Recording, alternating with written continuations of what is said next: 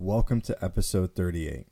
Today we're going to continue our conversation with Sarah McInerney Hawk about facing fear, and we're going to go a little bit deeper into her marathon journey.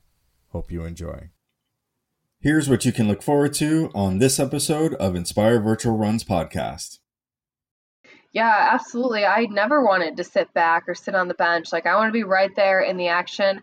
I'm also the oldest of 4 siblings, so I've always wanted to be the best or be the leader in everything athletically, and I'm just super competitive. So whatever I had to do to get to my finish lines, whether it was a nebulizer or an inhaler 7 times, which is not recommended, or changing my diet a little bit, I was like, I will do this. And it has made my life better too, because like you said, accepting that is you can until you try to see what's on the other side and see that it could be a little bit better. And I'm so glad I've done those things.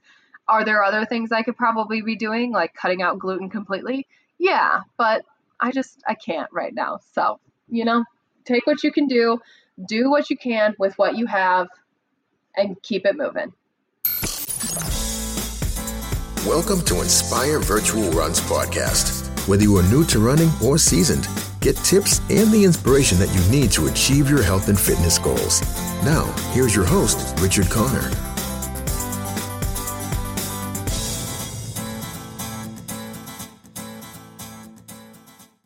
And then the story with your knee, is this part of your marathon story, or is this kind of still when you're kind of getting up to speed, no pun intended, with running?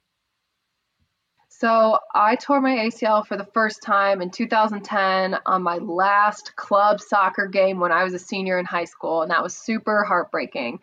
I went to college to play soccer and spent my freshman year rehabbing. It's an intense injury, but also I knew that I never wanted this to happen to me again, so I took all of my PT super seriously. I recovered from my first ACL surgery almost perfectly. I went back to running, jumping, all these crazy things with little to no pain. It was very, very awesome. My second surgery happened in 2016, so 6 years later, and at that point, I was a full-grown adult. I was working full-time. I'm no longer, a collegiate athlete or important to anyone in an athletic way. And I was also paying for the surgery this time. I was on my own insurance. And so it was much more stressful. In college, I was going to physical therapy every day. As an adult, I was lucky if I could schedule it in twice a week. And that's just not enough when you have an injury like this. So the knees have been a part of my athletic journey since that first time I had that tear, but especially after 2016, because I truly thought that my athletic identity was over and I wasn't going to be able to do all of the things that I had done before. And that was true. I'm not able to do some things, but that's when you pick yourself up and say, well, fine. If it's a no over here, where is it a yes? And so I started finding my yeses. Okay, yes, I can do a sprint triathlon that only requires X amount of swimming, the biking, and then a 5K. I can do that. And so eventually I just kept working up like I talked about before. And so I wouldn't say my knee was a huge part of my marathon journey last year at all, because I was in such a good place and it was actually bothering me a lot in January, February, March of 2020. But luckily for me, I have great insurance. So I went to physical therapy, did the little stupid exercises that I hate. And sure then when when COVID shut us down, I stopped going to physical therapy, but I also stopped needing it. I don't know what it was about the training. I think it was my knee knowing every day this girl works out, we're just going to go in a straight line, that my knee was cool with it. So I had minimal to no discomfort or pain while training for my marathon, thanks to my knee with 2 surgeries. So I'm super proud of that, because in our pre-interview conversation, a lot of people love to say, oh, well, I have this injury or I have, quote, bad knees. And I'm like, do you though? Have you had 2 major surgeries? And it's not to say that to rub it in their face or make them feel bad. It's just to show you that what you think is impossible is possible. So that was a huge highlight for me because I really thought my athleticism was over in 2016. And years later, I went and did something bigger and greater and grander than I ever could have prior to a second surgery. And that's just very cool and self-reassuring. Very cool. Thank you so much, Sarah. I love this part of your story, and it's really helpful, I think, for all of us to see someone who did it, right? You wanted to do it. You took the steps to overcome these challenges, and you didn't let fear get the best of you, and just say, you know what, I Absolutely. can't, right? I can't do it. So thank you for sharing that. You know, and I'd love to move into like the next part of the conversation and talk a little bit more about your marathon journey. And, you know, I'll share a little bit about my story, and I've shared a little bit with the community. I started running in high school. I did cross country mostly and a little bit of track, and I was okay, right? I was okay at it. I wasn't the fastest person on the team, but I felt pretty good about it. One of the sports that I thought I could do. But after high school, I didn't run as much and really only ran as part of my I would say workouts, but I didn't take running as seriously as when I was in high school until a few years ago. I went back to two things happened. One, I went back to my old high school after decades and did the annual 5K. And it was so wonderful. Just like we were talking about, just being in the race. And it was also very nostalgic for me to be back in my old high school and kind of remind me what it was like to run, you know, cross country and track during those days. So that was the first thing. And then the second thing is I was introduced by a family friend to get into Spartan races. And for me, Spartan races allowed me to challenge myself in different ways. Like for me, running wasn't as much of a challenge, and I didn't have a desire to go long distances, but physically doing other things were very challenging. Like I don't have a lot of upper body strength, and there's a lot of sports that would be very tough for me, but Spartan really challenged me in different ways. And I used it as an opportunity to overcome fears that I had. I had fear of heights, big time. I still do. But in a Spartan race, you're going on obstacles that's going to require you to go up pretty high. You gotta climb up there. Yeah, right. And there were other fears that I had around that. So, I love to talk, hear. So that's kind of my story. And since then, I've run 7 Spartan races, 3 of which were virtual. Yeah. So it was like super exciting. 4 of the muddy, well, they weren't all muddy, but 4 like the in-person ones, I'll say. Some were muddy, some weren't. And then 3 virtual, which are the ones that I did last year. And the half marathon was kind of that capstone race there that my coach ran with me. So that's a little bit about my, journey doing that. So I'd love to hear more about yours, your marathon journey and kind of how you did that through the course of the year. Yeah, again, I got inspired because people around me at work were doing marathons. And my original thought was, I'll do 26.2 before I turn 26. Well, that dream was crushed because I tore my second ACL at 26 instead. And so I always had this fear too of aging and thinking, if I don't do this in my 20s, I probably will never do it. And I actually did an episode with a woman named Lindsay Hine on my podcast, and it's a great one. She's huge in the running community. She's a runner herself, but she also has her own running community. And she gave me this great piece of advice, and she was like, you just never know. And she has 4 little boys. And she says, I run better now than I ever did when I was by myself in my 20s and thought I was at my peak. So I had this fear of my peak is going to end. Like I'm not going to be able to get this thing. And so after I, had the 26.2 before 26 in my mind, that died. And then I just let go of the dream for years because I just thought it was literally impossible. And then it just kept staying on my mind. And it was one of those things in life where I just knew deep down, if I don't try this and I were to die tomorrow, I would be mad at myself. And so I didn't want to have any regrets. And so I said, fine, at the end of 2020, I gave myself also 11 months. That's another big thing that I think a lot of people have misconceptions about with running or races is you think these people just make this goal overnight and go run the next weekend. This is months in the working. So I gave myself 11 months from decision day to race day. So I decided at the end of 2020, okay, I'm going to do a marathon next year. And I just canceled out anything else. I used to do like these really intense outdoor workouts. I was a part of a different athletic community, and I let go of I didn't actually have a gym membership, but I was still doing CrossFit a little bit through my company's gym. And I dropped everything and said, okay, I'm going to do the marathon. And luckily for me, my training brought me a lot of joy and great times, and I enjoyed it. Otherwise, I wouldn't have stuck with it. But that's kind of how I got to my training and how I decided I wanted to do a full marathon. I wanted that 26.2 medal next to all my 13.1s. And it was just something that was so bucket list for me that I had to try before, my time was up, my clock was out. So That's great. That's great. And what do you think was your biggest fear in terms of going for the marathon? Was it your age, or were there other things that were kind of holding you back at that time, saying, I don't know if this is right for me? Like, what do you think that was? Luckily, I had matured enough to the point where I understood it's not about age. It's really about how you feel and what you're fueling your body with. So I was in a really good place that way. I did have a fear of abusing my knee and the beautiful reconstruction that my surgeon did for me on my ACL. My mother also, every time I would post a long run, she would be like, oh my gosh, like, you better be able to run around with your kids one day. Like, don't hurt yourself. And I'm like, I know, Mom. But I would say my biggest fear was when the race got canceled and they went virtual. Just last night, I had a journal all through 2020, and I was looking back at this time in late June. And I had wrote in there, I think I will still do it. I'm not sure, but I think I'll still be able to do it. And now I'm like, dude, thank God I still did it that day. Right. I would have been so mad at myself had I not. Am I sad I didn't get the traditional experience? Yes.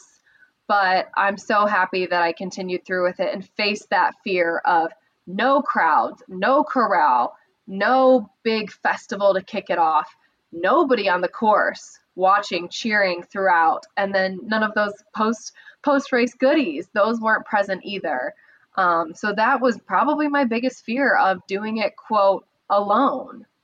Yeah. And I could see that. And, in the community, we talk a lot about two elements to virtual. One is the virtual races, and the other one is the virtual community. And on the virtual race side, it's for folks who maybe prefer, right, the virtual races and kind of running alone, and maybe they kind of want to stay away from the crowds, irrespective of the pandemic.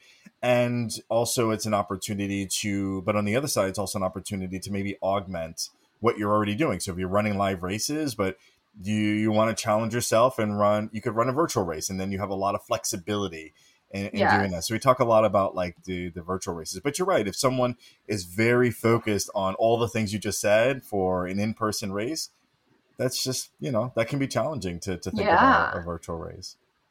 Yeah, mentally for sure, of all the glitz and glamour being gone. You're like, oh. But I will say, huge shout out to Monumental Marathon here in Indianapolis. They did a great job of sending inspirational emails. And then also they gave us our race materials prior to running. So going into my day, I already had my medals, I had gloves, I had a few snacks in this box that I received. And they did a great job of making you feel like this is a big deal without anybody there to say this is a big deal. So they did a great job. That's super cool. And thank you for sharing your journey. And again, I'm just reflecting on my own journey to the half marathon. So not quite marathon. I haven't made the decision yet, but there's a few folks that are encouraging me to take that step. So we'll see. Not 2021, maybe in 2022. But just thinking about the half marathon, I'm like, I'm going to do it virtual, and I'm going to train. And I had, a training plan. Like you said, it's critically important. And I just kind of worked my way up. And the first race was a 5K plus obstacles, because it was a Spartan virtual race. Second was a 10K. And even the 10K, I hadn't done too much. So for that was like a stretch. And then I got there and I'm like, all right, okay, I'm a little closer, and then the half marathon came, and it's called the Beast, by the way. It's a Spartan Beast. And I can tell you, like, for virtual, it was a beast, but I can't even imagine what the in-person is going to be like when I get there one day. So a virtual Spartan, are you just running the distance? No, so you're doing the distance plus you're doing the obstacles as if you were running an in-person race, but the obstacles are different. So obviously there's no rope climb and you're not crawling under barbed Yeah. wire, which is, super cool and sometimes dangerous at the same time. Yes. But you're doing body weight exercises and basically they're Oh, simulating, okay. what you'd have to go through because it's still work, right? Going through those body weight exercises to simulate the Oh, obstacles, yeah. and then you run, right? Oh, by the way, now you're going to run a Oh, half marathon. cool. Yeah. Oh, that's so awesome. Well, congrats to you too, because I've done a few Spartans as well. And that's another thing with Spartan is it's the people, it's the energy, it's the looking at the cool adrenaline junkie thing in front of you. So to take it from that to just being outside on the sidewalk doing body weight exercises, there's almost no reason for you to be like interested in still doing that. So I'm glad you still did it. Right. Well, like you said, I'm looking right here at my medals. We got Yeah. the medals that's here, and Spartan also did a nice job of hyping us up, right? Do Yes. these races. We're supporting each other. They had campaigns where if you ran on a certain weekend, then you're kind of ranked with other folks doing the same thing. Cool. So it was really nice to kind of have that community to kind of carry us through that. That's awesome. So cool. So thank you for sharing, your story about the marathon. And I'm thinking again, just like we talked about before, getting started into running, we talked about that, but now going longer distances. What should runners think about if they made it to the 5K? They don't know if they could do the half marathon or marathon. Like, what should they be thinking about to kind of make that decision and then mentally prepare for it? Yeah, one last piece I want to share about my marathon story, and this kind of goes into like what should you do when you want to take that next step is figure out what support you need. Is it a professional coach? Is it a virtual coach who or hired online? Is it changing your diet a little bit? Ask a nutritionist, ask your doctor. Is it bringing that community around you? And this is the last piece of my marathon story that I did want to share because throughout this interview and when I talk about doing my marathon, I say I was alone for so much of it, and I really was. But at my marathon, I made it a whole event. I did my marathon by starting at one point, and then I would run out and back, out and back. And so I organized for friends to come with me on different legs, and then they would peace out and go home. But I also had friends who stayed the whole time, who brought balloons, who brought signs. I had a girl who could not participate, but she just came up during one of my little stops and brought me champagne and orange juice. So I did want to say and give a ton of credit to everybody who made my marathon awesome. But yeah, if you're wanting to take it to the next level, you got to ask yourself, what do I need? I think sometimes when we're reaching for athletic goals or we're trying to take the next step in our journey, we think about where should I be? Instead of asking where should you be, what do you need to get there? Like, what do you as an athlete need? I think we need to be more selfish and we need to figure out, is it something physical? Is it inspiration? Is it gear? We haven't even talked about gear, but gear is a huge difference maker. I, for the first time, got actually fitted for a pair of shoes and years and years for my marathon. And it was also a game changer. And that played into keeping me healthy with my knee. So I would ask yourself, what do I need to get there? It's not what time should I be running? Who should I keep up with? What Instagram should I follow? Just take a breath and say, what do I need? And try to give yourself the best tools possible. Very, very insightful. And I'm thinking if I ever make that decision to go do a marathon, that will be my first question. Like, what do I need to get there? Yes. I'll probably need a lot. So that'll be a long list. Yeah, I did too.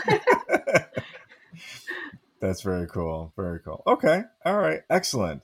So I think that's very, very helpful again, in the context of someone thinking about, once they're starting to run, 5Ks or that distance and they want to progress. That's really interesting. Like, not so much thinking about so much the outcome necessarily, but like how to get there. And like you said, what they need. That's a really interesting way. Okay. Very cool. So anything else about your marathon journey that you want to share with our listeners kind of as we wrap up here? I thank people for listening to it, and I'm super thankful for everybody who did help me get to where I wanted to go in the way that I did. And I would just encourage people, if you think something is impossible, but you really do want it, you have to really want it, set those SMART goals, those specific, attainable, measurable, all of that. Set those goals and you can get there. I feel so incredibly proud, and I'm so thankful to 29-year-old Sarah who looks back at 15-year-old Sarah and is like, look what we can do so many years later, So if you want to set those goals, you got to want it and then figure out how you can get there. And the pride and the adrenaline and the accomplishment is so, so worth the end game for sure. Very cool. Sarah, thank you so much. I love this conversation, such insightful conversation here. And how can the Inspire Virtual Runs community find you, follow your journey online, and listen to your podcast? Maybe talk about that a little bit. Yeah, absolutely. Thank you. So you can find me on Instagram. I spend most of my social media time there. My name on there is Sarah, SARA, MCINERNEY, Hawk. So Sarah McInerney Hawk. SARA MCI will get you there. I have, a difficult last name, but it's a part of my roots, so I don't want to let it go. And then my podcast you can find everywhere on social media at Facing Fear with Sarah. I've interviewed some runners on my show as well, so you guys can go back and check those out for some running inspiration specifically.